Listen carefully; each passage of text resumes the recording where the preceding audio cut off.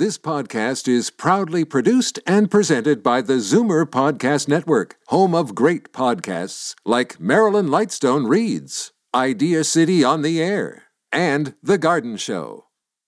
The most memorable interviews and listener calls from the week that was on Fight Back with Libby Znaimer. Welcome to the best of Fight Back with Jane Brown. Good afternoon, and welcome to the Sunday edition of the Best of Fight Back. More of what you want to hear from the week that was. Both Prime Minister Justin Trudeau and federal NDP leader Jagmeet Singh were in Toronto this past week to talk about back to school during COVID-19. On Wednesday, the PM was at a public school near Jane and Finch to announce $2 billion in funding to help further protect students as they go back to school. The NDP leader, meantime, wants to make sure that money goes directly to schools, as Jagmeet Singh told Zoomer Radio's Fight Back with Libby Znaimer in a conversation which spanned a number of topics. Well, I think it's absolutely clear that the jurisdiction is provincial, but what we know is that parents and education experts are making it really clear that money should go towards small classroom sizes. So the federal government should make sure that the money actually goes to making schools safer and that the money is tied directly to the safety of kids, and that experts are the ones that are helping to guide that decision, and what they're asking for is smaller classroom sizes. Do you think that this stand might have anything to do with the fact that, say, here in Ontario, the Liberal government is getting along very well with the progressive Conservative Doug Ford government? He said he's not even going to be campaigning for the new leader of the Conservative Party in the next election. Do you think that one has something to do with the other? I'm not sure the reason, but I can say that families have been worried about their kids going back to school for months. And we've been saying that the federal government should play a role in providing funding to help provinces make sure schools are safer. The Premier here in Ontario, Premier Ford, has not put a plan together that's not based on science to make sure kids are safe. Parents are still worried. And so that's why we've been saying what should happen here is the federal government should make sure the money is tied to making schools safer. And what parents and experts are saying, the major way to make schools safer would be to have smaller classroom sizes. Turning to other things, the Conservative Party just elected a new leader a couple of days ago. What's your take on Erin O'Toole? Well, what I've said about the Conservative leadership is that no matter who the leader is, what we've seen from Conservatives is a clear pattern where they believe the path forward is to cut the programs that people rely on. And with Erin O'Toole in particular, Prime Minister Harper massively cut healthcare, and we're in a pandemic and we're hurting because of those cuts. Around the table, the cabinet table, when that decision was made, Erin O'Toole was a minister. So he was there in support of the decision to cut healthcare funding, a decision that Prime Minister Trudeau did not reverse. Those same cuts continued. And we're in a pandemic faced with some serious healthcare shortages and lack of access. And that's directly a result of the cuts brought in by Prime Minister Harper, with Minister O'Toole at the table and Prime Minister Trudeau that continue those cuts. So that's not the response I think Canadians want to see. They want to see investments in healthcare and investments in programs to help people out. Given that you're supporting the government, how do you differentiate yourself? And what do you think about the prospect of a fall election? Do you think that's something that might happen? Well, with the decision around what should happen moving forward, our focus is not on whether we should have an election or not. Our focus is on how do we get help to people in a pandemic. So given the crisis, given the challenges, our focus has always been throughout this pandemic and even now, how can we make sure people get the help they need? And if the Liberal government continues to fall down a path where they're just helping themselves and infighting and it hurts people, we'll look at all options. But right now our focus is how can we continue to fight for people? And throughout this pandemic, it is the work that we've done as a team, as New Democrats, we have fought to make the response a more compassionate and inclusive response. The difference between us and the Liberals is the Liberals were willing to leave people behind, and we fought to include people. We fought to include students and seniors, people living with disabilities. All of those gains were things that we fought for, and we were able to have the Liberals support us in putting those forward. So if we can continue to get those wins for people, we're going to continue to do that.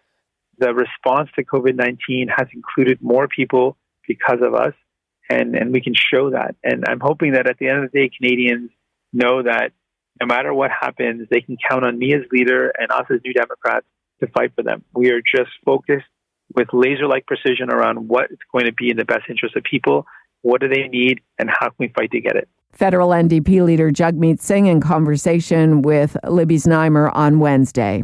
This is Zoomer Radio's Best of Fight Back. I'm Jane Brown. How will the return to school affect Zoomers? We've already discussed on Fight Back the possible impact on the ability to stay in a social bubble with children and grandchildren. But what about their careers? Fight Back has anecdotal evidence that more teachers are retiring this year because of the pandemic, and that's likely happening across other professions as well. To discuss, Libby spoke with our own demographic guru, who is also the father of a teacher, David Kravitz, Vice President of Zoomer Media and Chief Marketing Officer at CARP, A New Vision of Aging. In an average year, just to get you some benchmarks, so there's 128,000 teachers in Ontario, elementary and secondary. About 4,500 retire in an average year.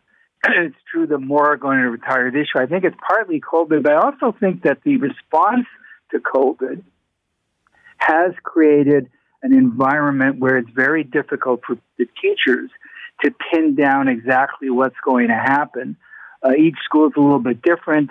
The instructions about class sizes and safety measures were late and very fragmented. So there's a lot of uncertainty. How is it going to work? How many kids are in my class? Most of the time, they don't even know how many kids are in the class yet.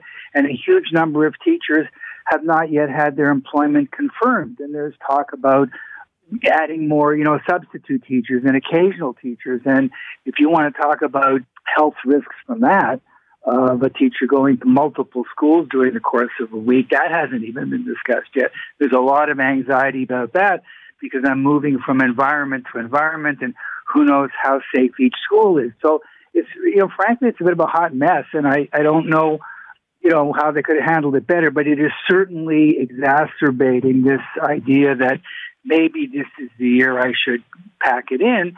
And then I know you're going to want to talk about this. We have the whole other phenomena about would I be safer collecting a fee for teaching a private pod? Because that's also becoming a little cottage industry in the middle of all this. What are the implications of this for the Zoomer generation? I mean, are a lot of people in a position where really they're going to be leaving the workforce sooner than they want to? Well, yes and no. So there's really, and again, this is another one of these topics, and we've seen it before with other topics, where the cohort is so huge, the sheer number of people, that a number of different scenarios coexist. So scenario one is, no, it's going to actually delay retirement because people's portfolios took a hit, and they've got to keep working, they've got to keep the money coming in. There's some evidence for that, and we know already, even without COVID, that the baby boomer, the older part of the Zoomer cohort, is staying in the labor force longer than anybody in previous generations. We know in teaching, which we started with, is they've always had a larger than average group retiring because their pension plan is very rewarding compared to many others, and you can actually retire in your 50s, depending on how long you've been teaching, and get all of your best, the average of your best 5 years, and they reach this friction point. Is it worth it for me to work one more year where I could get, maybe 3/4 of what I used to get paid without working? And my daughter, actually, we were talking about this, and she says she knew numerous people that this is the year I'm finally going to retire, and then they kind of don't, and then they kind of finally do. So the retirement rate for teachers is a little higher than the average population, but that's another factor, is how good is your pension. So if I can make $51,000 for not teaching, I'm taking a $30,000 hit, but then again, I'm retired, but if I'm only 53 in their example, I only need to bring in $30,000 more to make what I was making full-time teaching. then that second job becomes quite possible. And now look at COVID. Maybe I'll teach a pod. Maybe I'll become a tutor. Maybe I'll do online coaching. There's a whole bunch of education-related occupations that are opening up as a result of COVID and Zoom and that whole phenomenon. Do you see this as a kind of dangerous trend for the demographic, or, stuff happens? I think if I look at the demographic as a whole, I'd say stuff happens, and boomers and Zoomers are very resilient and very adaptive. And I think more people are going to be gravitating toward finding the opportunity than fleeing in terror. David Kravitz, Vice President at Zoomer Media and Chief Marketing Officer at CARP, A New Vision of Aging. I'm Jane Brown, and this is Zoomer Radio's Best of Fight Back. There are some promising developments in the race for a vaccine against COVID-19, especially for Zoomers. Researchers at Moderna report their experimental vaccine appears to work well in older people, the population most at risk for severe disease related to the new coronavirus. Moderna scientists say the immune responses in those between the ages of 56 and 70, above age 70, and those 18 to 55 were similar. And this is just one of 7 vaccines that are already in the final phase of clinical trials. But the question is, will Canadians have access once one or all are proven to be safe? Dr. Amir Attaran is making the case that the Trudeau Liberals in Ottawa have bungled the procurement and failed to lock down orders of these vaccines, while our closest allies have done so. Dr. Attaran is a professor at the University of Ottawa. He joined Libby Znaimer on Thursday.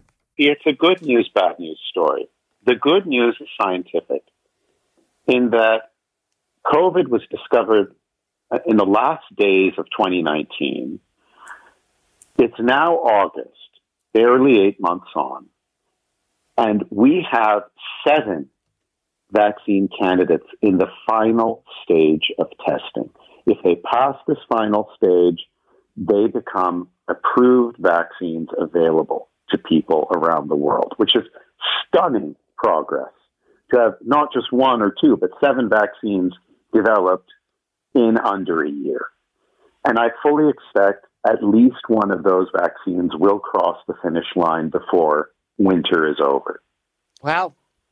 So that's unbelievable. Science has never managed to pull it off as quickly as that, and science has done it without cutting corners at all, just by shrinking the timeline. The bad news is political. With all these vaccines likely to be reaching the finish line, some successfully and perhaps some not successfully, countries have to begin planning how they're going to lay their hands on a supply of vaccine to immunize their populations. And many countries have done an exceptional job of that. The United States, the United Kingdom, the 27 countries of the European Union, Australia, all of them, our closest allies, have purchased vaccines already. They have placed orders for what is coming in the expectation that it will pass clinical trials at the last stage. They're getting in line, they're paying up now, so they get the first deliveries. There's only one country in North America and Western Europe that has not done that, and that's ours. You got to wonder why. It's not like the Liberal government is hesitant about spending money on this. And I think a lot of our audience, just from what we've been hearing from the Prime Minister and other cabinet ministers, were probably under the impression that we did have this under control. Well, the government has not planned well. That is clear. And just as it was caught with its trousers around its ankles over not having enough PPE in March and April, now we're in a similar position with vaccines because we have not made the advance purchase that other countries have, nor have we taken steps to manufacture those vaccines under license in Canadian facilities, which would be an alternative to buying it from the source. We've done neither in this country. And that really does place us in a class of one. It's just poor planning. Other countries have received licenses, correct? That's right. So if you take the example of the vaccine invented at Oxford University, and I'll make a disclosure, my PhD is from Oxford, but that's not the reason I'm about to say this. If you take a look at that vaccine, it was the very first to generate interesting results. It's now in the third phase, and because of the head start it had, it's likely to be the first vaccine out of phase 3 and hopefully across the finish line with a positive outcome.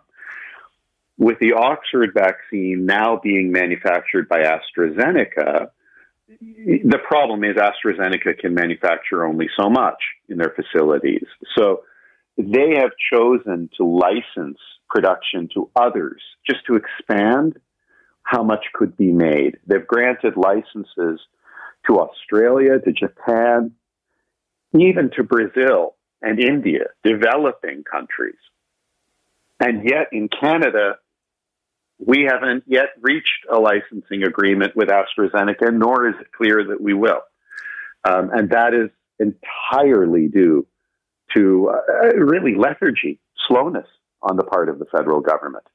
The only way out that I see is for Canada to approach the vaccine manufacturers and seek a license to make their products here. And as I mentioned, that's something Brazil has done, India has done, Australia, Japan. We have the facilities, we could do it, but that so far has not happened. Epidemiologist Dr. Amir Attaran at the University of Ottawa. This is Zoomer Radio's Best of Fight Back. I'm Jane Brown. Now we turn to an unexpected and uncomfortable side effect of the precautions most of us are taking to avoid COVID-19. Dry eye is on the rise as a result of wearing a mask. It even has its own name, mask-associated dry eye, or MAID.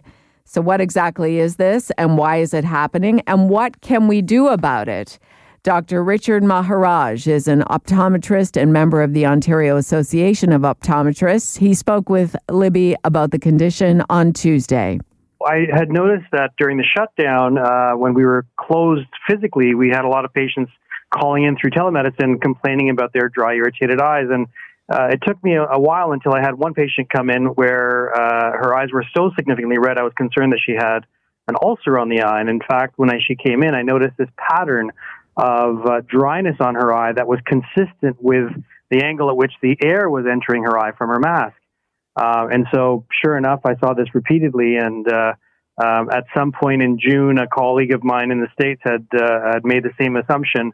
And we came up with this sort of final analysis that the air coming from the mask being blown back into the eye is actually exacerbating and making dryness worse.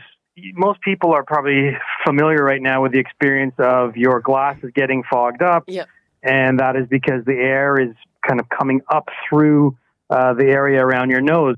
So the best thing to do, number one, is to try to seal it as much as possible. Short of that, the next step would be in actually providing some type of sealant there by using tape on that area. So in my clinic, I will tape the bridge of my mask so that there's no air transfer back towards my eyes, and that helps to alleviate some of it. It doesn't take care of it completely, but it does help to alleviate that. The other thing that's important to do, though, knowing that this air transfer to the eye is causing these symptoms, is to also bolster your tear film. So make your tears thicker by adding lubricants to the eyes in advance. So I would recommend using like a non-preserved artificial tear on a regular basis. You know, we brush our teeth every day.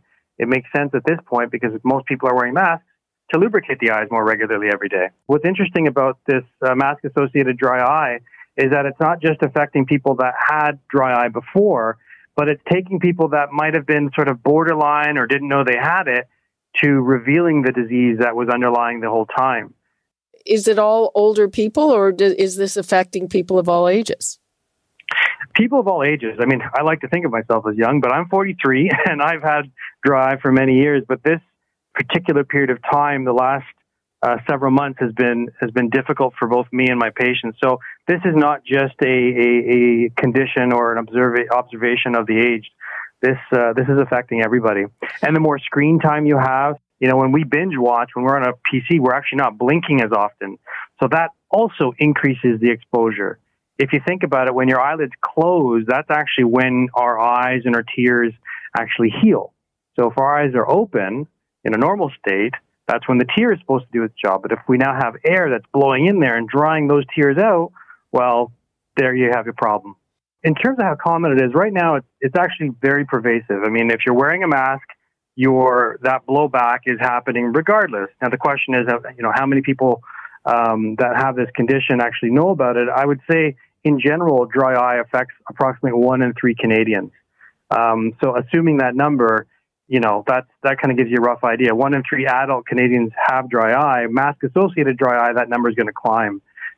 In terms of the awareness, it's something that we're learning about as each day goes by. Much like COVID itself, we learn newer and newer facets of it. So awareness is on the rise. I mean, programs like yours and outreach from the Center of Ocular Research and Education at the University of Waterloo are doing as much as we can to educate our patients and to educate our peers on this condition. It'll be interesting to see, years from now, if we've actually increased the prevalence or the amount of patients with dry eye disease because of it. Dr. Richard Maharaj is an optometrist and member of the Ontario Association of Optometrists. I'm Jane Brown, and you're listening to the best of Fight Back. Fight Back with Libby Znaimer brings you comprehensive coverage of the news stories that interest you and your reaction to them on the phones. Here are some of the best calls of this past week. Bob in Etobicoke phoned with his perspective on back to school. I think that they should keep the schools closed until after the Christmas holiday for a number of reasons. One is that there's maybe no daycare for mothers for their kids that have to stay home. So I would close the schools till then, maybe put some online education together, and I would probably lay off the teachers for that period of time because it's getting to be the money that they have to put out to put the kids into school for this 3 months. It's only 3 months. It's maybe needed for other things like putting the ventilation and systems into the nursing homes. We cannot spend all of our money on education. And when you go to a store and students who graduated in the last 2 or 3 years can't even make change when you're buying something. There's something wrong with the system, but I would close the schools until Christmas time. And now, Fight Back's Knockout Call of the Week. In fact, there were a lot of great calls this week, but the winner of the Fight Back Knockout Call of the Week comes from Michael, who phoned from the road with his take on what he sees as a mess around back to school during COVID-19. I think we've been sadly let down by teachers' unions, boards of education, and the teachers themselves in the matter of implementing back-to-school policies and procedures. They've known about this pandemic since March. What did they meet and come up with in March? Nothing. How about April? Nothing. May? Nothing. June? Nothing. And then finally they started to wake up to the fact that, hey, the kids are probably going to go back to school in September. What are we going to do about it? Well, they came up with nothing. And I suppose to shield their embarrassment over the fact that they just aren't performing in a professional manner, they're trying to stick the government with blame for this. Oh, the government's to blame for all of this. Oh, the Ministry of Labor hasn't acted on implementing ASHRAE ventilation recommendations.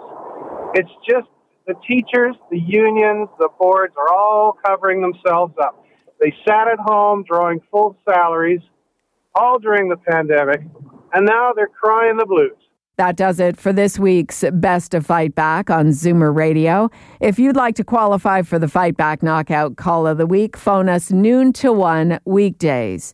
Or if you have a comment, email us at fightback@zoomer.ca.